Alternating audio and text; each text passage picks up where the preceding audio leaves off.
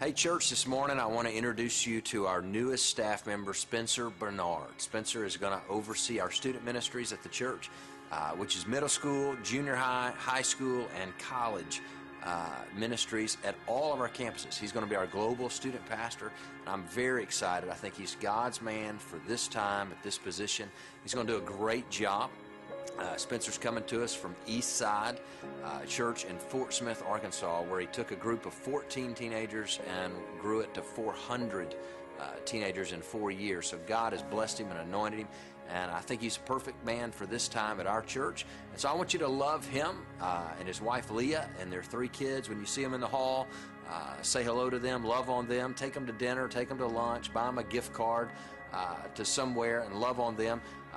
Today I want you to put your hands together and welcome our new student pastor, Spencer Bernard, to the stage as he comes to share the Word of God with us this morning. Good morning. Hello. Good morning. How are you, church? Well, first of all, I want to say welcome again to those of you who are here at our Battle Creek campus this morning, those of you who are in our chapel area, and those of you who are at Midtown, and those of you who are watching online live right now. And let me just tell you, church, I am so excited to be a part of what God is doing right here at the church. And this past week, my wife and I have had some time to get acclimated with things here in the BA area. Actually, we lived in Bixby back, it's probably been 7-8 years ago, and so we know this area pretty well. But just had a great week meeting with our student staff. What an amazing team that God has blessed us with here at the church to work with the teenagers of this city and beyond. And what's really amazing is this fact, is that there are 82,912 students in the Tulsa metro area. And we have an unbelievable opportunity to see this next generation of leaders rise up from this city. And I can't wait to see what God's going to do through the students of the church. Amen? Amen. Well, I just feel so honored this morning to have the opportunity to bring God's word to you. And I want to first of all thank our senior pastor. I know he's not here this morning. He is teaching at a camp this week. But I just want to thank him for the opportunity to be able to preach with you this morning and share from God's word. He and his wife Meredith have one of the most amazing God-given visions.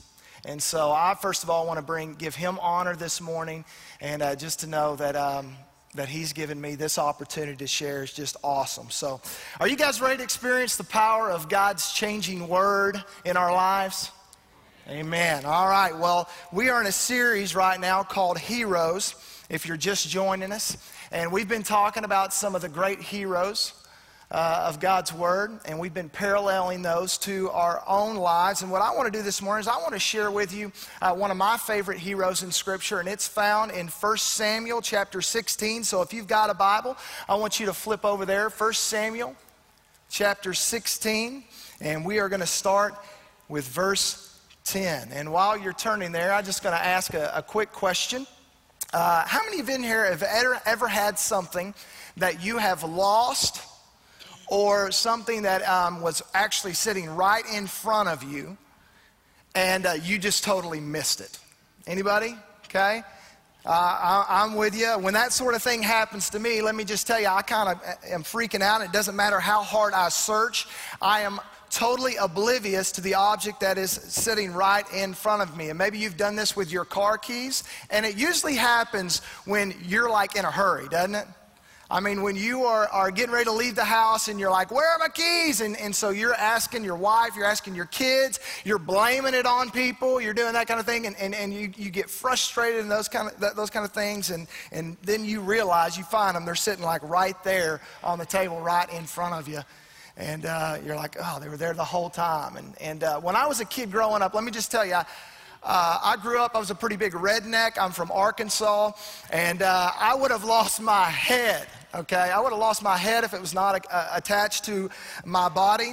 And I remember I would borrow my dad's tools a lot of times to fix things, okay? And I would borrow his tools. One of my problems was, though, I would forget where I had laid them, and I would end up leaving them out in the rain, and they would get rusted. Or I would leave them in the yard, and they would get launched out of the mower, and that's where he would find his tools after he had just shot them out of the mower or whatever. But I remember one time, my dad telling me, he said, "Son, I want you to leave my tools alone because you keep losing them. They keep disappearing." Well, one afternoon, he had lost his favorite Phillips screwdriver. It went missing, okay? And so he came to me, straight for me. Because of my previous track record, he assumed that I had taken his Phillips screwdriver. And so, without even asking any questions, he comes at me, and all I hear are the belt loops from the belt coming out. And we don't call them spankings in Arkansas. We call them whoopings, all right? And so he came at me ready to give me a whooping, and I was just like, okay, what did I do? I'm like, screaming like a little girl, and I try to bolt and run from him. And he grabs me by the arm as I'm running, and I do one of those spin moves, and he is spanking me all the way around. That's like the dancing whooping, all right? And so he's giving it to me. And anyway, after that moment, he went back to get in his truck to leave to go to town. And as he gets in his truck, he looks on the dashboard of his truck. And lo and behold, there is his screwdriver that he had left on the dashboard of his truck. And he remembered, oh yeah, oops, I just whooped my kid. And so, anyway, he came to me one of the only times in my life that I did not deserve a whooping, all right? And he had to apologize to me. He's like, "Son, I am so sorry that I did that. I'm so sorry I whipped you." And the whole time the screwdriver was right in front of me. But guys, I've found in my own life, I don't just do that with things, but I do that with people. And I know I'm a great pastor, but I'll run and walk into someone in the hallway at times, because sometimes let me just tell you, I'm ADDD, okay? And I'll walk into somebody in the hallway at the church, or run into them at the grocery store, and they'll be sharing with me their life story, or telling me how their family dog died, and it's a sad, sad thing. And I'm in Spencer world. I'm thinking about, they're looking right at me. I'm looking at them. They're standing right in front of me, and I'm in Spencer world. And I'm thinking in my mind, I'm like, okay, wonder what Leah has for dinner tonight. What do I got to pick up here at the grocery store? Or I'm thinking about, I wonder what's going to happen tonight if Cy and Phil are going to get the Beavers on Duck Dynasty, right? We're just like, yeah. That's what I'm thinking about, and they're talking to me, and I'm like, yeah, that's great, that's wonderful. And they're like, "I just told you my dog died." And then, I'm like, "I'm so sorry, wasn't paying attention." But I found myself at times in life, and I overlooking people, and I know that's not right. I think all of us, we get caught up into things that we're doing in our own life. And occasionally I've done that with my wife. Husbands, you've done that, where they'll be telling you something and they know you're not paying attention. And they're like, "I have 3 days to live." All right, any of you ladies ever said that to your husbands? Yeah. Well, I think all of us, we've overlooked. And this morning, what we're going to do is we're going to look at the life and the call of a hero by the name of David. And David was a guy who knew what it was like to be overlooked, or to feel, pretty much invisible. And his story is going to connect with each of our hearts this morning. So if you've got that Bible, we're going to throw the scripture on the screen as well. But 1 Samuel chapter 16, verse 10, the Bible says this: "Jesse had 7 sons pass before Samuel, but Samuel said to him, 'The Lord has not chosen these.'" The Lord has not chosen these. Now, I need to kind of catch you up in the story here, because we kind of came in the middle of the movie. You ever done that? You've come in the middle of the movie and you want to know what's happened thus far in the movie, and someone tries to tell you about the movie with sound effects and everything. I'm not going to do that, but let me catch you up here. Guys, it's election year in Israel. And the way elections worked in the Old Testament went kind of like this. No red states, no blue states, no Democrats, no Republicans, no MSN, no Fox, no Oprah, okay? The way it worked was this, that God voted them in, God voted them out, and so Israel needed a new king, and it was election year. And so God voted for David. And so what we're fixing to see here in this passage of Scripture, we're fixing to see it all go down where David is chosen from the house of Jesse. All right? And David being the youngest, what I want you to see, he didn't even get invited into the house when the prophet showed up. And that's a pretty big deal. The man is going to anoint the new king, and he shows up, and young David doesn't even get invited to the party. So let's read on here, Midtown. Read along with me. Samuel then asks, "Are these all the sons that you have?" And Jesse replies, "Well, they're still the youngest, but he's out back tending sheep." It's interesting because his own father, Jesse, he didn't even consider his son significant enough to bring him into the house when the prophet showed up. And he didn't even use his name. He's like, I got another boy. He's out back. You probably don't want him to come in. He's probably covered in stink. All right, you probably just don't want to waste your time. So let's get on with it. And what's interesting, church, is this. It's often in those moments when God does his greatest work. It's in those kind of moments. He likes to use the unlikely or the invisible candidate to save the day, to become the hero of the story. And I have several opinions or several reasons why I think God might do that. But the most important one is this, is because when God uses those who are overlooked and invisible, he gets the glory. He gets the glory. And so that's what's taken place right here. We'll read on. It says, "They're still the youngest," Jesse answered, "but he is tending the sheep." And Samuel said, "Send for him. We will not sit down until he arrives." And I can imagine if you're some of these older brothers right now, you're really frustrated by the fact that they've been overlooked now. And I'm sure they're like, what's even the point? Why are they bringing David in here? Okay? So he sent and had him brought in. He was ruddy with a fine appearance and had some handsome features. Then the Lord said, "Rise and anoint him. He's the one." And it's like, bam, it happens. And his direction in life changes from zero to hero. He gets a major promotion. He went from being out back tending sheep to the future king of Israel in one sentence. Goes on to say, "So Samuel took the horn of oil and he anointed him in the presence of his brothers. And from that day on, the Spirit of the Lord came on him in power." That's some good stuff, isn't it? That's some great stuff, because if you have ever felt left out, if you have ever felt overlooked or unseen at church or at home or in your cubicle at work, all right, if you have ever felt last pick, then you're in good company.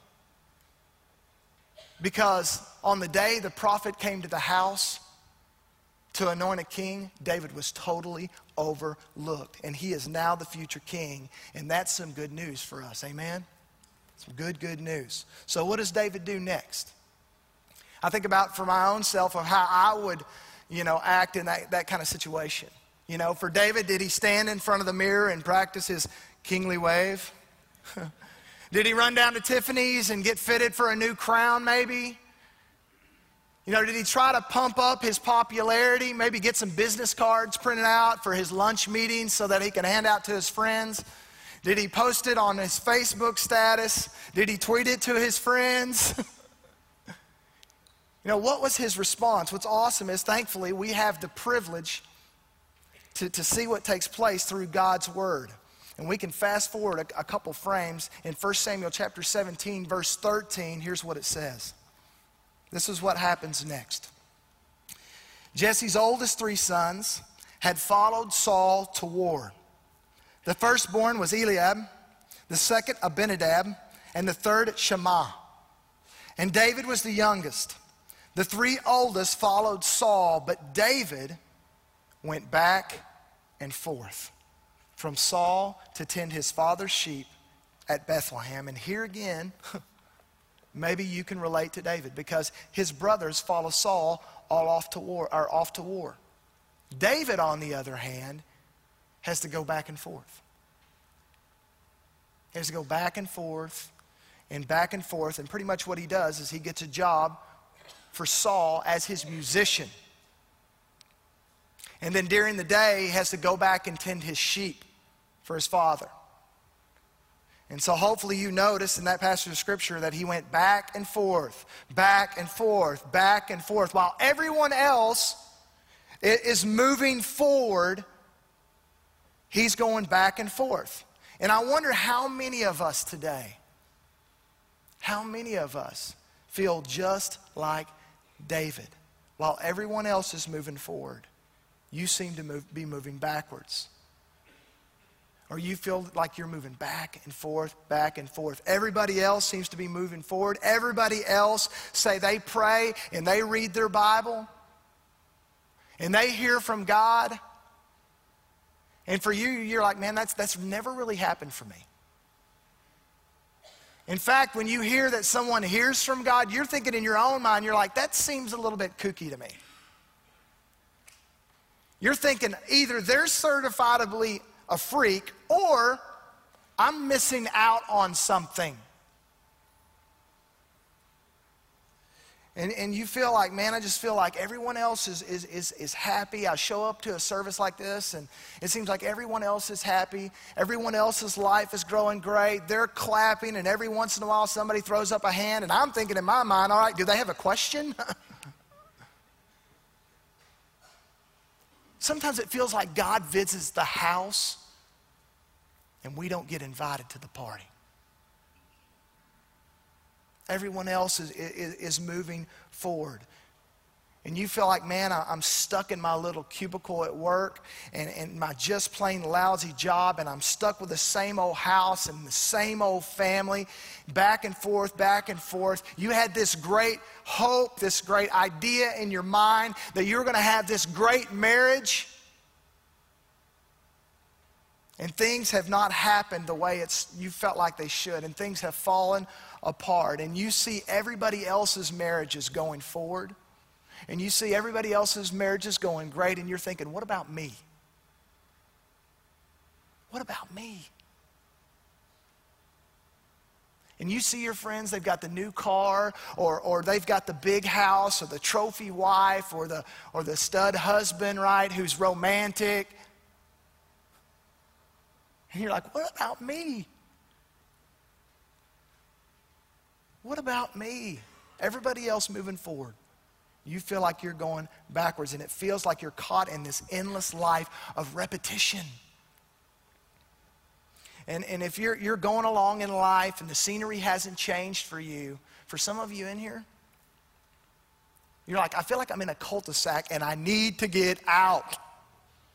And so, being that we want to get out, a lot of times what we'll do is we'll make these split-second decisions that affect us for the rest of our lives, because we just want to get out and we just want to feel like we're moving on. And that's why some men will cheat on their wives with secretaries that ain't half as beautiful as their own wives, because they're just hoping the scenery would change, that something would be different. And they miss out on God's call for their life, and they're going back and forth, back and forth. But check this out, guys. Things are fixing to change for David.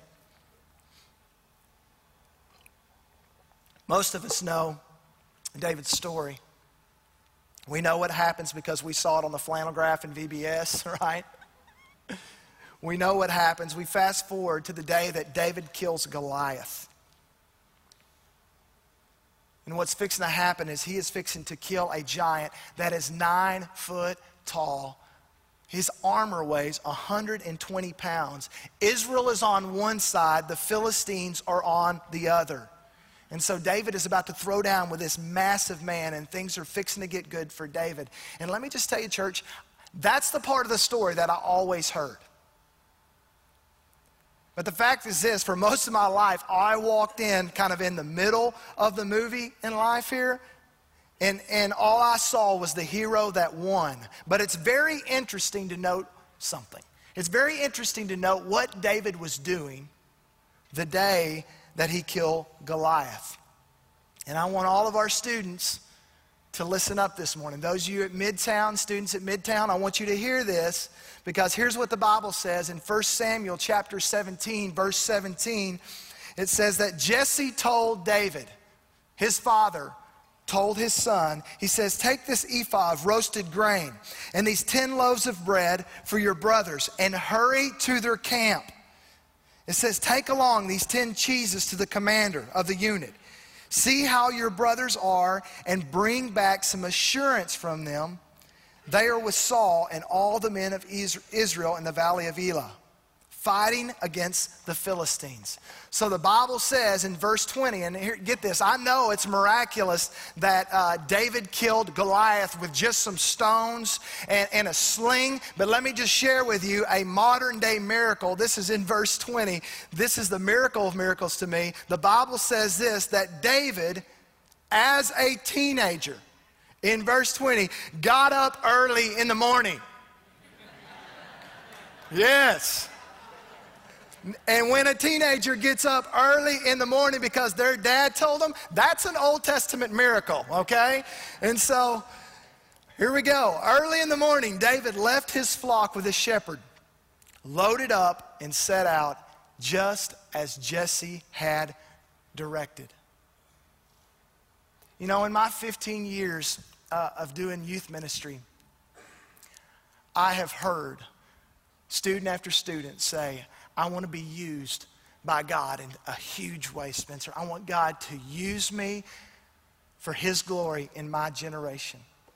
Well, my advice is this, is to get your butts out of bed and do what your mom and dad tell you to do.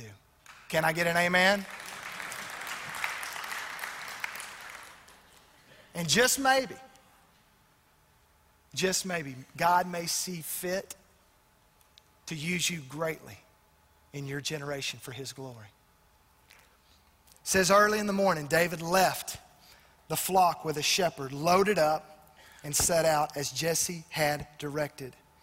And he reached the camp as the army was going out to its battle positions, shouting the war cry. You know, I thought about this. If I was David, I probably would have had something to say to Jesse. I mean, you think about what Jesse felt, and his father's giving him orders again.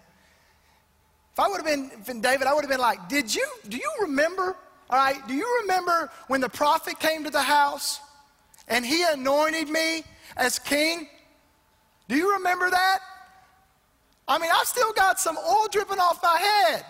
I ain't your pizza boy. I hadn't taken a bath since. But that's not how he responds. The Bible says not only did he get up early and do exactly what his father had directed, but in verse 22 it tells us this. It says, David left his things with a keeper of supplies, ran to the battle lines, and greeted his brother.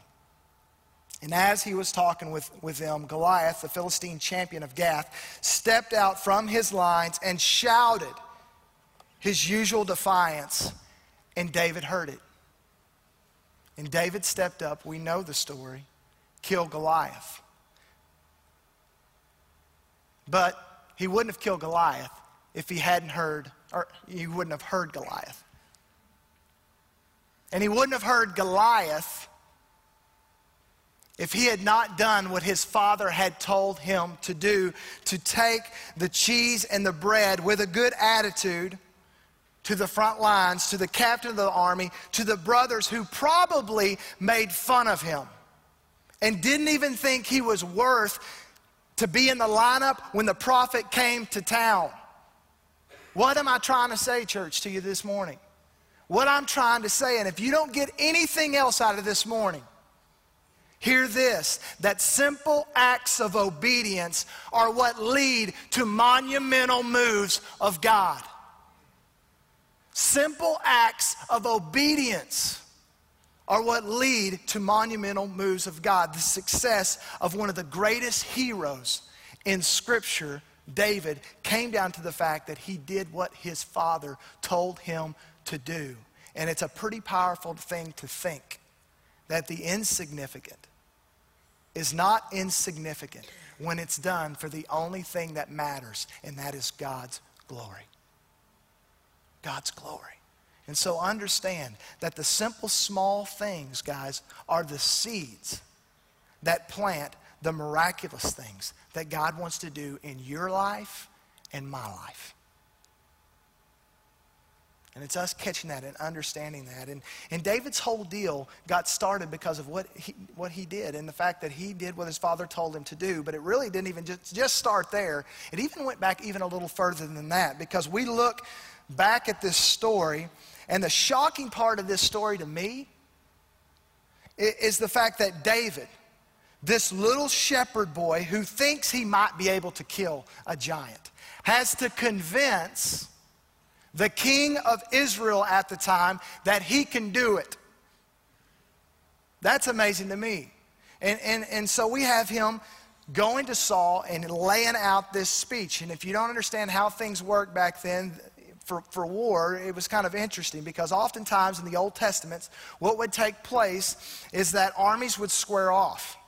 And when they square off, all right, instead of going to war with all these men and having thousands upon thousands of casualties, what they would do sometimes is they would take their top warriors from each side.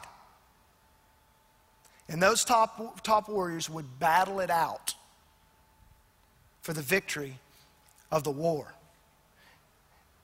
And so this whole deal rested on the shoulders of one warrior. And we have David, who is wanting to go after this thing as a teenager, which blows my mind. So he's got to convince Saul to put the ball in his hand with 10 seconds to go.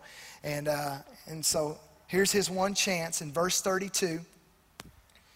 He's wanting to be the hero that God's called him to be. And this is his speech. He says, "Let no one lose heart on account of this Philistine. Your servant will go and fight him." And Saul replied, as any king would, "You're not able to go against this Philistine and fight him. You're just a boy. And he's been a fighting man since his youth." And here's David's reply, all right, and his closing argument. To seal the deal, all right, this is what he says. He says this: "Your servant has been keeping his father's sheep." Can you imagine Saul's face? Wow. Why didn't you tell me? Right? Why didn't you tell me? That makes perfect sense. You've been keeping your sheep. Of course I want to put the fate of an entire nation in your hands. But it's interesting because David goes on. If we read on here, here's what he says. He says, "Your servant has been keeping his father's sheep. And let me tell you what I have learned while I've been keeping the sheep. When a lion or a bear came and carried off sheep from the flock, I went after it. I struck it and rescued the sheep from its mouth. And when it turned on me, I seized it by the hair and I struck it and I killed it. Your servant has killed both the lion and the bear. And this uncircumcised Philistine will be like one of them, because he has defied the armies of the living God. And the Lord who delivered me from the paw of the lion and the paw of the bear will deliver me from the hand of this Philistine." And Saul said to David pretty much, "Go on with your bad self. May the Lord be with you." All right, this is what I would like to call the Mr. Miyagi principle. And yes, I am referring to one of the worst movies of the 1980s, The Karate Kid. They're like, whoa, whoa, whoa. I think I just offended some people. Hopefully you at Midtown are not offended as everybody was here, okay? But the other night, my wife, and this is a couple weeks back, we were actually watching this movie and she falls asleep. And so, yeah, can you believe that? But anyway, it's interesting. Daniel's son wanted to learn to fight, right? We know the storyline. He wanted to learn to fight. Mr. Miyagi told him, first you must wash the car, right? Wax on, wax off. And then he says, you must paint the fence. Up, down, sand the floor, right? So he goes through this whole thing, and finally Daniel's son gets fed up, right? It's in like 2 Miyagi chapter 2, verse 17, something like that. You can look it up. But here's what happens, all right? Later on in the movie, okay, what we see happen is that all those things that Mr. Miyagi had Daniel's son do, all those things were preparing Daniel for the battle. And we see him becoming the hero at the end of the movie. Well, same thing is happening right here. The same type of thing. The same God who delivered me from the paw of the lion and the paw of the bear. The whole time I thought I was just washing the car, right? And God was training my hands for battle. The whole time I was painting the fence, God was getting me ready. I thought I was just sanding the floor. No, but God was preparing me for my future. Church, the whole time, some of you are thinking about the things that you're going through. To think about the whole time that you were going through that sickness, that God was working. He was moving in your life. He was molding you. He's been shaping you. That whole time, students, that your parents were absolutely driving you crazy, or that whole time you were going through a divorce, that God was preparing you for your future family. That whole time you were struggling at that job, adults, that job that you absolutely cannot stand, and you went to with a good attitude, what God was doing is he was using you to show your coworkers the only picture of Jesus they may ever see. That God is shaping you. That time that you chose that marriage retreat, men, over hanging out with the boys or going to the game, that God was shaping your marriage. That whole time that you decided, you know what, I'm gonna make it a priority in the life of my family to not miss a Sunday. I'm gonna be there every week. God was doing something. He was preparing you. He was shaping you to be someone who was gonna be used to reach this city and beyond for Christ.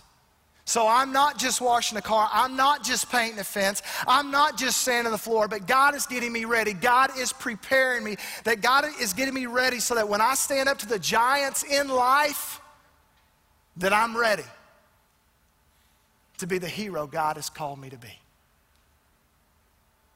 It's amazing how God takes the things that we go through in life and he uses them. That he prepares us for those moments. And when you feel like you're invisible, church, and what you're doing does not matter, run the cheese and the bread to the battle lines. Be obedient. The simple, small things are what lead to the monumental moves of God. I once heard a pastor once say this. He says this: when you faithfully trust Jesus with your yesterdays, you can faithfully trust him with your tomorrows. Trust in him that he's doing something amazing. Students, I just want to say this to you. This message is for you. For those of you who your parents are absolutely driving you crazy, students at Midtown, the ones you feel like that, man, your parents are on you all the time, could it be that God has placed them in your life so that you can go to college, get a degree, and actually change the world for the glory of God? Could it be? You know what? This message is also for the 20 or 30-somethings that are in this room and in the chapel. To know that God has a plan, and you may feel right now that maybe you're overlooked, that you just don't have a place to go after you graduate. And you're wanting someone to kind of baby you again, maybe like they did in student ministry or in children's ministry. Could it be it's time to stop waiting for someone else to feed you, and you learn to feed yourself? You learn to grow up so that God can use you to impact your generation for the glory of God? You know, college students are falling out of the church left and right. Maybe it's time to take a stand on your campus, your college campus, that God would use you for something special, and it starts with the simple acts of obedience that God lays on your heart and on your life. This message is also for parents this morning. Those of you parents, maybe you're a single parent here this morning, and man, you're doing everything you can to just keep your head above the water. Maybe you're working 2 jobs and you're struggling along. You're having a tough time balancing raising a family and working and being faithful in a church. This message is for you. That the simple acts of obedience are what lead to the monumental moves of God. That great accomplishments come through simple obedience. And I know you're overwhelmed. Parents, that you're faithful to raise your students and your children in the ways of God. Fathers, you want to be a hero to your kids? Be faithful in the small things. You stay faithful in the small things, I promise you, when the big things come, when the giants come in your life, you're going to be ready. Because God has prepared you along the way. This message is also for the senior adults in this room. You may feel like you're overlooked. You may feel like time is moving so rapidly and that the world around you is moving so fast that you can't even keep up or whatever. Maybe things in church isn't the way it used to be. Maybe the music is louder and different types of songs are sung. Could it be that God's desire for your life is to pour into the families, the young families in this church, the families in this community, to continue to be the example that God has called you to be along the way? Now, He's not through with you yet. He wants to use you for great, great things. Jesus was the ultimate hero. We all know that. You know what's interesting about the hero fact on Jesus? That his status flowed really from his obedience to the Father. His faithfulness to accomplish the promises that had been laid out before him. Simple acts of obedience leading to the monumental moves of God. Matthew chapter 5, verse 21, and I'm almost done, says this. It says, faithful over a little, and I'll make you faithful over much.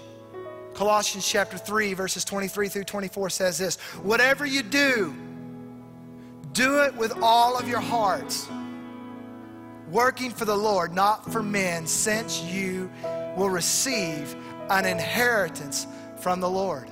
It is the Lord Jesus Christ you are serving. Wax on, wax off, right?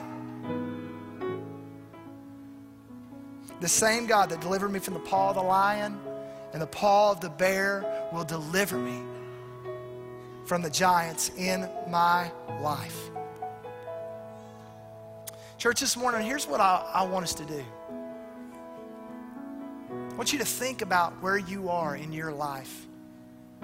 The things that you've been through, the hardships, adults, senior adults, about the trials that God has led you through in life. And I know you know this. Some of you are older than I am. You're much wiser than I am. But to know that along the way, God has been shaping you. That as long as you have breath in your lungs, that you have a purpose to accomplish what God's called you to do in life. And what I'm going to ask every head bowed and every eye closed. And I'm just wondering in here this morning, how many of you would say, Spencer, I'll just be honest, right now, I feel like I'm somebody who's overlooked.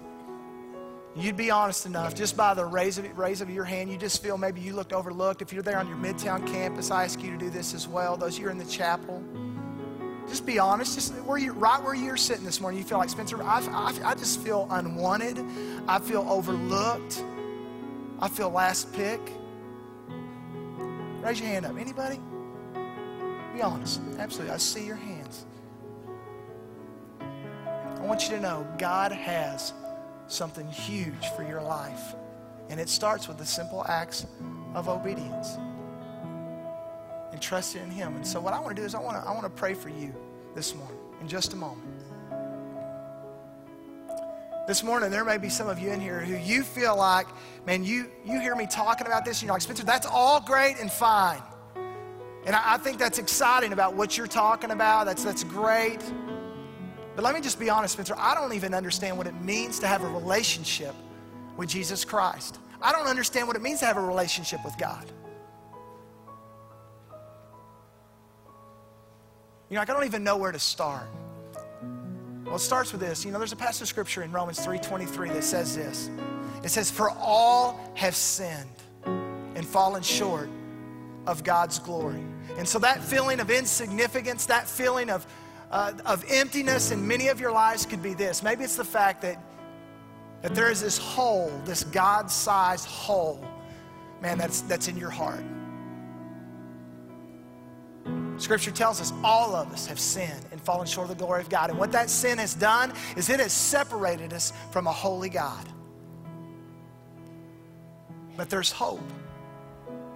Romans 6:23 says this. It says that the wages of those sin, or the cost of that sin in your life, is death.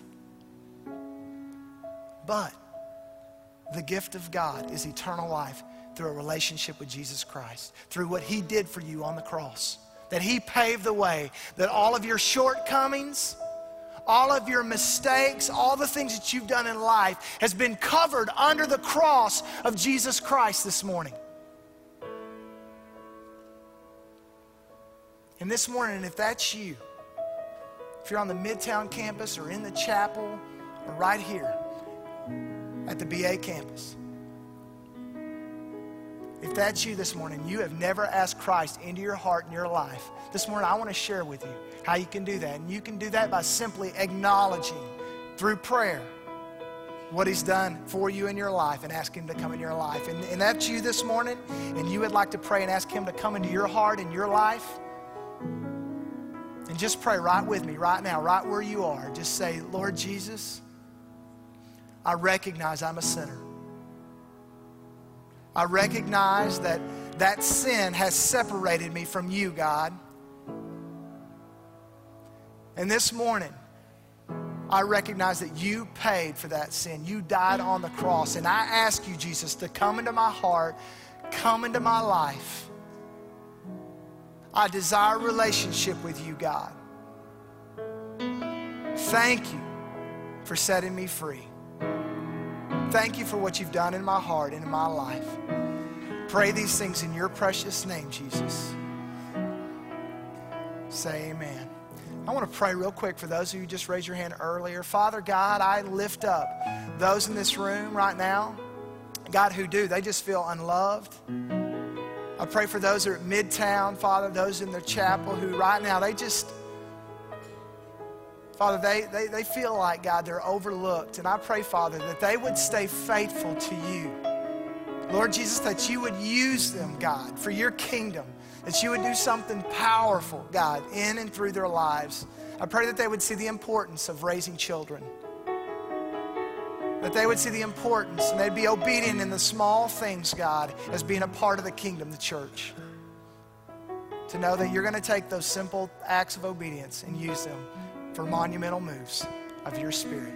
We pray these things, Jesus, in your precious name. Amen.